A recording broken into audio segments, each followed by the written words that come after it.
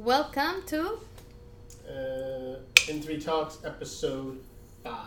That's right. All right. So, Aaron, let's start right off the bat about the Inclusive Innovation Labs. You just wrapped up about a week and a half ago. Yes. So, talk to me a little bit about what has been your experience. I want to thank, first of all, I'll start with I'm going to be gracious host. So, first of all, thank you for all the people who applied. Thank you for the 18 companies that made it all the way through, giving up your time, energy, effort, and being committed all the way to the end. Thank you to all the judges that participated, and thank you for the folks that came out. There. As for the labs, I think that it was a success. I think that we knew going in that there were some things we were going to learn through this first process, and I think that we've learned a bunch of things in the first process. It's our goal to have another cohort completed before the end of September. Yes. And so we'll take lessons learned from this first exercise, apply them to the next one. We're going to schedule some time with all the individuals from the first cohort. Mm-hmm. We already have some written feedback from them, but we're going to just kind of all get together and have a conversation, get some more feedback from them, and apply those lessons to what we did and come out with an even better result next time. So, but just a little bit more of a personal experience as an entrepreneur, as a tech company owner. What has been your experience seeing these 13 entrepreneurs going through these grilling 3 weeks of developing their business and so on and so forth? One of the most personal things about it, I'm not going to mention people's names, was that someone came up to me afterwards and was like, this is really great that you did it. Why did you wait so long to do this? This is just an awesome thing to do. It seemed like, what they said was it seemed like you had all the pieces and all the relations. Like, why did you wait? Was what they said. And what was your answer then? My answer was actually, I'm trying to be more empathetic and kind of speak more from my heart, was that I fell victim to this exact same thing that I'm trying to teach the entrepreneurs in the lab, which is believe in yourself and be more confident. I just simply didn't believe that I could do it. I was worried about making it perfect, making it right. Are the entrepreneurs going to come in? Are they going to get value out of what I have to say and what the people that I bring in a room? Can I bring the right people? I just didn't believe enough in myself, and I'm disappointed in myself that it took this long for me to get the confidence to do it, because imagine if I would have done it when we launched. Like, we'd be in our third or fourth one, we'd be much better at it. I think we'd have a bigger ecosystem of people around it supporting it. So that's why I'm like, we're good to sit down, go through lessons learned, and start working on the next one. We already have people who kind of sent us emails and say, hey, I didn't know about this, can I do it? We actually had someone who pinged me from Atlanta, hey, can we do this remote? So we're gonna get it right here first, and then we'll figure out other things next. But that's kind of my biggest personal lesson, was that, I don't want to say I was being a hypocrite, but I need to sometimes eat my own dog food, as they say. Well, thank you for that honesty. I think the lesson learned also for the entrepreneurs going to their surveys, their post-lab surveys, is how much they have learned that they don't need to be technologists or have a tech background. Or some of them have said, I don't necessarily have to have everything right in order to develop my business.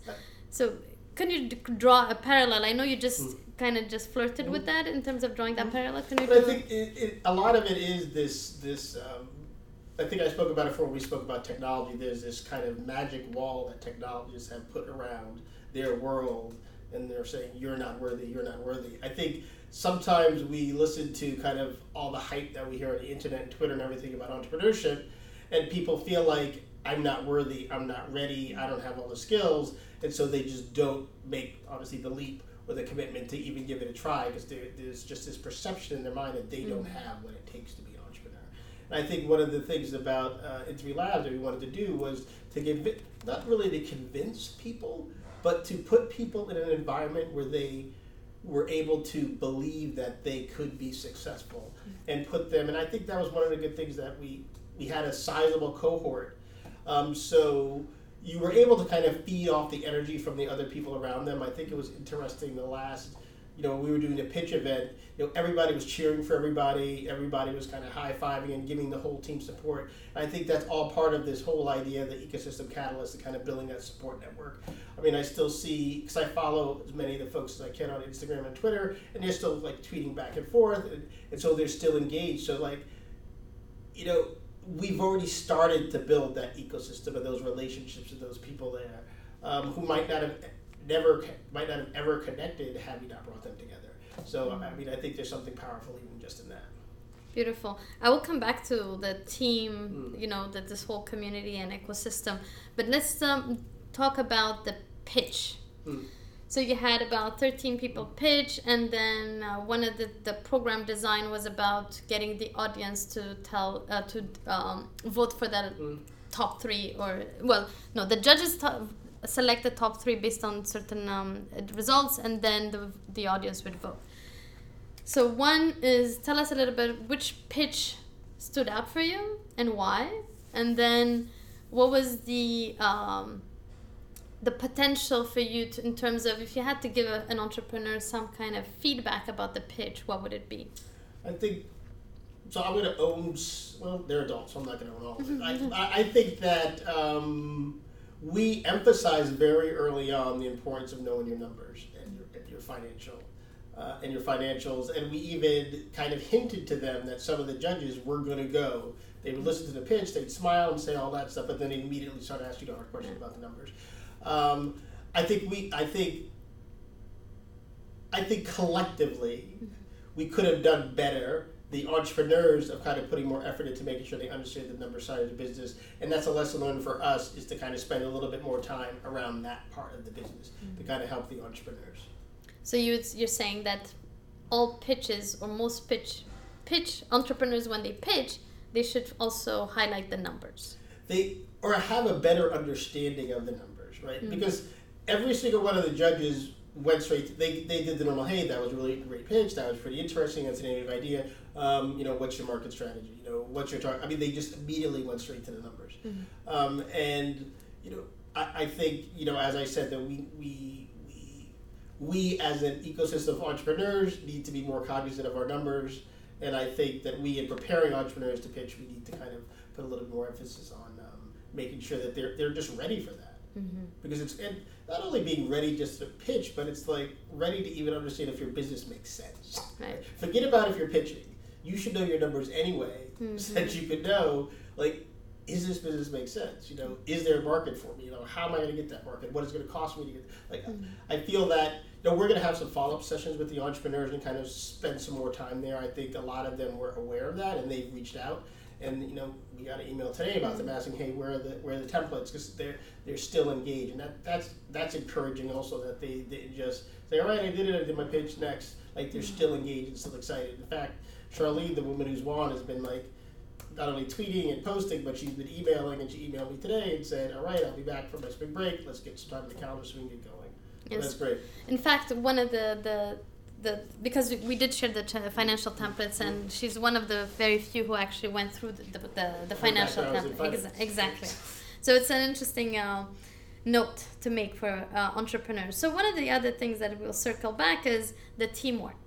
One, as an entrepreneur yourself, and as we were talking earlier during our meeting, someone kind of highlighted that you are a team builder.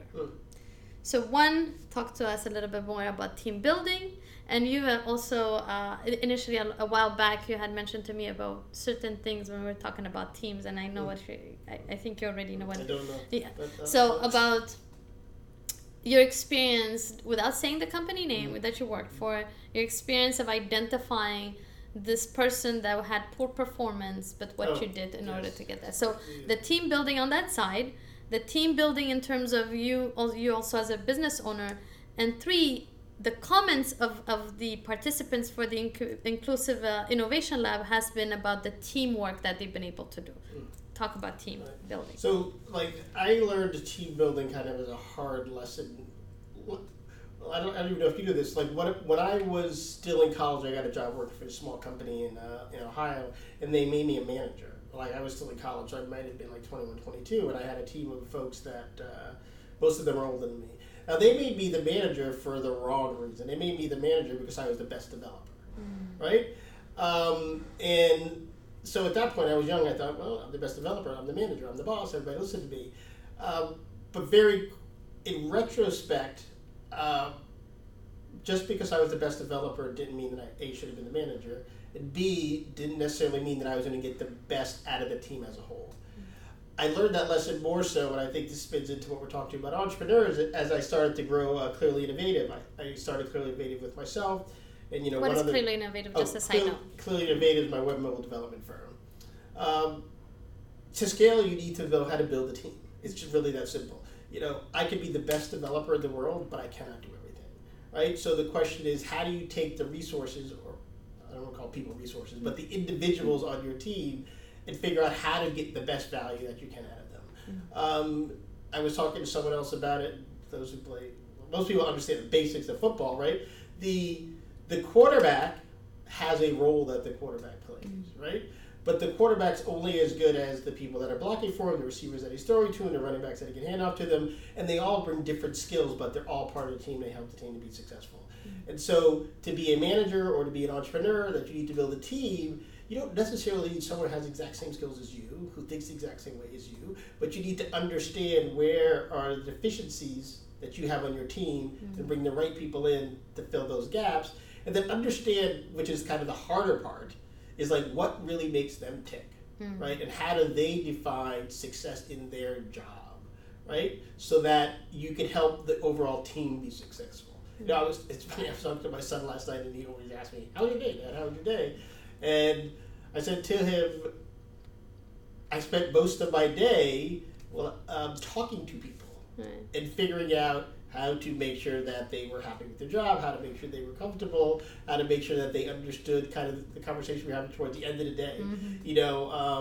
The communication is part of it.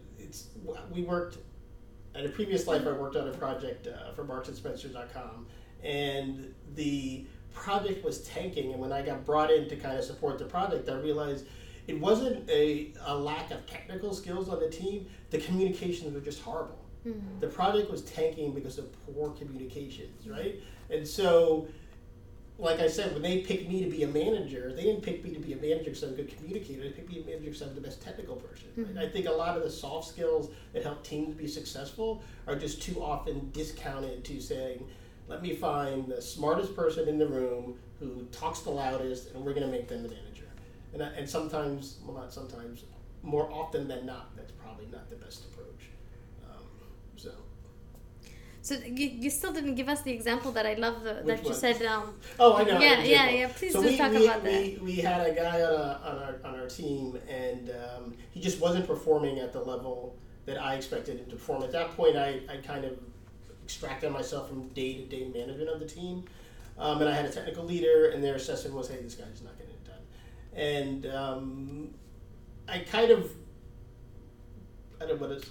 I was trying to be supportive of the resources on my team, and I felt, I hired this guy for a specific reason.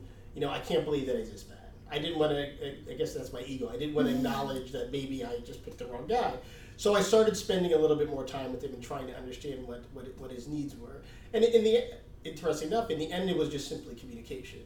After spending some more time with him and just giving him a little bit more mentoring and coaching and support that he needed, he was extremely successful. His output took off, and he was a great resource. So part of the thing that I start to look at now is, and a lesson learned from that is, maybe you should start looking at the manager first and understanding what is the manager doing to ensure the success of the team, instead of just looking straight at the team and saying you aren't performing at the level you should be performing at. And so the question is, are they being managed properly, right? But I think there needs to be accountability on both sides. Beautiful. So we're just going to pivot a little bit in terms of IN3. So the IN3... Inclusive Innovation Incubator. That's right. So it's a couple of weeks ago when we did the IN3 talk, we talked about the ecosystem catalyst. And now you're much more settled with the fact that it's somewhat rebranded as an ecosystem catalyst. Earlier meeting we had, you're talking about that. And can you just talk a little bit more again about why In3 is the perfect ecosystem catalyst? The interesting part about the conversation that we had in the earlier meeting was in the story that I told, or the anecdote that I told, it was about pulling together, for like, I'll just say data points or information that exists already in the ecosystem, and being able to identify how, if you're able to kind of pull a little bit from here, pull a little bit from here, you can actually create something. Because what happens is there's I'll say actors in the ecosystem who might not necessarily know of each other, or even understand how even if they know the other person, they might not be able to see the value of working together and what could come of it. And so from the position as an ecosystem catalyst, part of what we want to do is be able to identify the actors in the ecosystem, and then also leverage our experience, our knowledge, our know-how, and just maybe our individual relationships with the different actors in the ecosystem, and see how, if they come together, positive things can happen for the overall ecosystem. And so that kind of circles back around to kind of this whole thing that I spout about from this Fast Company article about density collision, right? Which is pulling these people together. I think it comes from physics or something like that. How if you get all the molecules together and they start banging off each other, interesting things happen. That's what we're trying to do in the ecosystem, right? And so that's why I say you create this dense community of diverse entrepreneurs. There's so much density, there's so much activity that something positive is going to come out of it. Similar to what happened in In3 Labs, right? So we brought those 18 entrepreneurs together, and even though the labs have ended, there's still this collision going on of them interacting and doing things, and it's just going to be great to see when we look back in a couple of months, like what has happened and what has come out of it. And as we continue to have additional cohorts and try to bring the new cohorts in to kind of keep the energy and the flow happening in the ecosystem, it's just going to be great. So the two pillars for your ecosystem, one of which is providing the training and so on for the tech, because your workforce development is dear to you, and the second part is creating entrepreneurs. In3 being an ecosystem catalyst, you kind of are plugging all of these components together. How does it align with your vision? How does it align with my vision? So if we had the social capital, technical capital, financial capital, bring it all. I think Field of Dreams movie reference, right? Yeah. This whole idea of, hey, if I build this field, they will come. So the idea is that to bring the capital into the ecosystem, I think we need. I don't want to devalue the entrepreneurs and say product, but we need to have product that somebody wants to buy, right? And we need to have a lot of it. Like, why do people go to a shopping mall, right? Yeah. I can go to one place. There's a lot of different interesting things, and hopefully I'll find something I want, right? So we create this dense community of diverse entrepreneurs. We create this ecosystem. We have a lot of different things going on. So then when we call and try to get judges to come to our pitch competitions, or we have showcases of our entrepreneurs, there's a higher likelihood that we can get people to come because they think, hey, I might find something there that I like, something that I want to buy. So as we conclude... Oh yeah, definitely.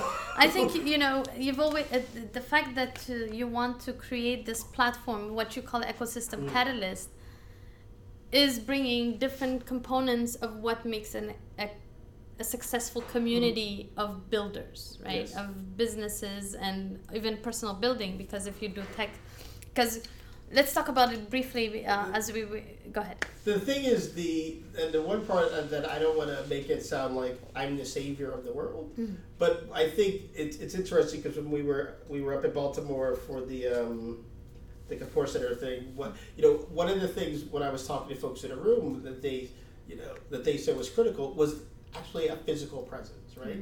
And so even the ability for us to host events here, I think, is critical to kind of being the catalyst, right? I mean, if I was like standing on the street kind of grabbing people, hey, y'all should talk, because I think there's some intersection there, it just doesn't work. And that goes back to one of the problems and kind of where I kind of got this whole concept of ecosystem catalyst was that the lack of understanding from a lot of folks that there needs to be support for the infrastructure, right? For these things to happen, right? They're like, hey, let's just invest in the entrepreneurs. Well, entrepreneurs don't just grow on trees, right? they need not only kind of infrastructure through learning, education, mentorship, and support, but they really need a physical space to kind of come together and meet, to kind of support the mentorship, to support the training, and all the other things that they need. But it's like, very often folks don't want to fund that support, right? They're like, oh, go find some, that's a nonprofit, that's some do good work, go find some money for that. It's just simply not scalable and nor sustainable. So just give us in less than 30 seconds, and then I'll go to the last question, which is what all entrepreneurs are gaining, the ones that participants have access to. They still have access to mentorship and support.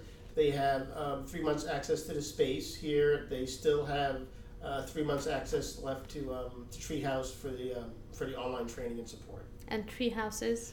Treehouse is a company based in Portland, Oregon, and they provide online, not only technical training, but actually the course that we pushed a lot of folks to was they have a whole kind of business and entrepreneurship course. A lot of folks also took advantage of the UI UX content that was on there. It's a very good platform that was donated and sponsored by Treehouse. And the winner got? The winner is getting $15,000 in services to support building out their MVP, their minimum viable product. Beautiful. And continued mentorship and support like everybody else. So one last question, which is something that we're working to launch, which is, well, actually this is something that is dear to you as well, which is the Future Written in Code. And so tell us a little bit about it, what it consists of, when it will be launched, or to a certain degree, what it will be about. So Futures Written in Code is really about, we're going to start with technology training, but we believe there's other stuff we can kind of roll up underneath the brand. But the concept is that, in my opinion, this is my opinion, that there's a place for dev boot camps, but there's also, I believe, there's a gap in the ecosystem for alternative types of training that are more approachable from a cost perspective, and kind of from a real training perspective. A lot of the dev boot camps that exist right now, they require a full-time immersive program. They average between $10,000 to $15,000. They require you to quit your job. Yes, I know they have some part-time programs, but the bulk of the ones that people talk about are full-time programs, 3 months long, require a $10,000 to $15,000 commitment. And if you look at the numbers from Code School and Report, there's not, what I would say, a very high representation of diverse candidates that actually get in, make it all the way through, and get out.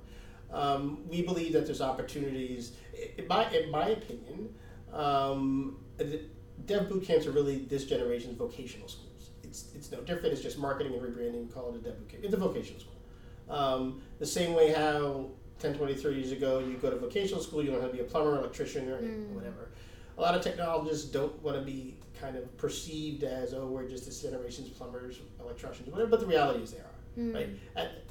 If you look at the base level of like coming into a technology-based job, right? You can get paid well to do HTML, CSS, website development, WordPress, right? No offense to those resources, but let's just look at like an arc of opportunity that exists in a tech ecosystem, right? So do I really need to quit my full-time job and pay someone $15,000 to train me to just get into these opportunities, right? And so that's the space where we want to start off playing.